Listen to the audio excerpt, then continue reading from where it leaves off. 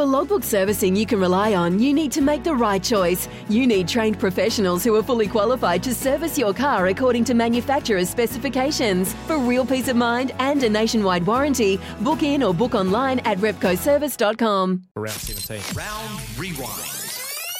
So the first game on the Thursday was the Sharks and the Storm, which was, gosh, a big surprise. The Sharks just absolutely running away with it in the first half. Ended up 28 points to 6, and the big talking point, of course, is Brandon Smith's send-off and his subsequent suspension. But 28-6 to the Sharkies. That is a big result. Did it easy. 2 in a row they've lost. They reckon Melbourne hasn't been in this position for quite a while. But the Sharks were running a great, a great game plan. Ramian scoring 3 tries, and Brandon Smith, things just go from bad to worse for Brandon whenever he opens his mouth. He's calling the referees cheats.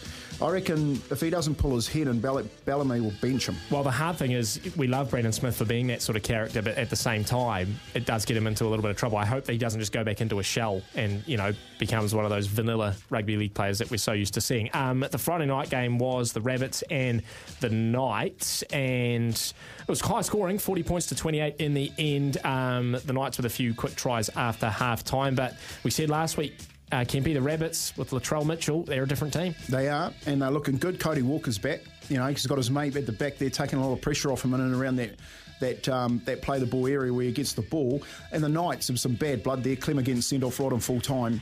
They can't seem to buy one at the moment. The Knights, and like we said, they'll do it tough for the rest of the year. Oh man, I thought they started so well, obviously beating the Roosters in round 1, and sort of thought, hey, maybe this night, and I think even you see, this Knights team, this could be, I say that every year with my old team. Yeah, they're like the Warriors. I can't pick my nose. The Saturday game, I guess a surprising scoreline. Everyone thought the Eels were going to beat the West Tigers, but a surprising scoreline of 28 points to 20. It was at Leichhardt Oval. The Tigers scoring 2 tries in the last 10 minutes. That might have flattered it a little bit, but just I don't know where to put the Eels, Kempy, because they're so up and down. Sure, they can beat the last place Tigers, but then they just can't beat anyone above them. Yeah, I hope they lose this weekend. It's a tough one. The West Tigers sitting on the bottom for a reason. They just can't seem to get it together. They make some changes this week. Hopefully they're up against a Penrith weekend Penrith side. They go a hell of a lot better. But the Eels, you're dead right.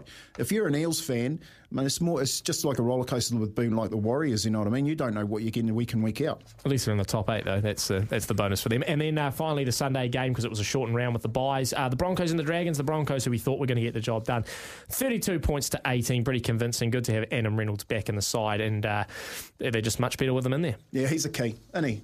He's a key. If they got their full team out there, they run Reynolds and Tamari Martin from the back, then they're a different looking side. But Adam Reynolds, his kicking game is, I reckon, close to the best in the competition. Absolutely. There you go. There's your round rewind for round 17. We'll go through the round 18 games later on in the hour. But we're going to catch up with Billy Moore, former Queensland second row, to talk State of Origin Game 3 tonight at Suncorp. We'll chat with Billy after this.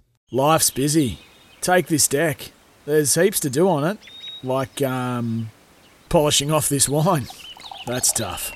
Life's pretty good with a Trex deck. Composite decking with no hard maintenance. Trex, the world's #1 decking brand.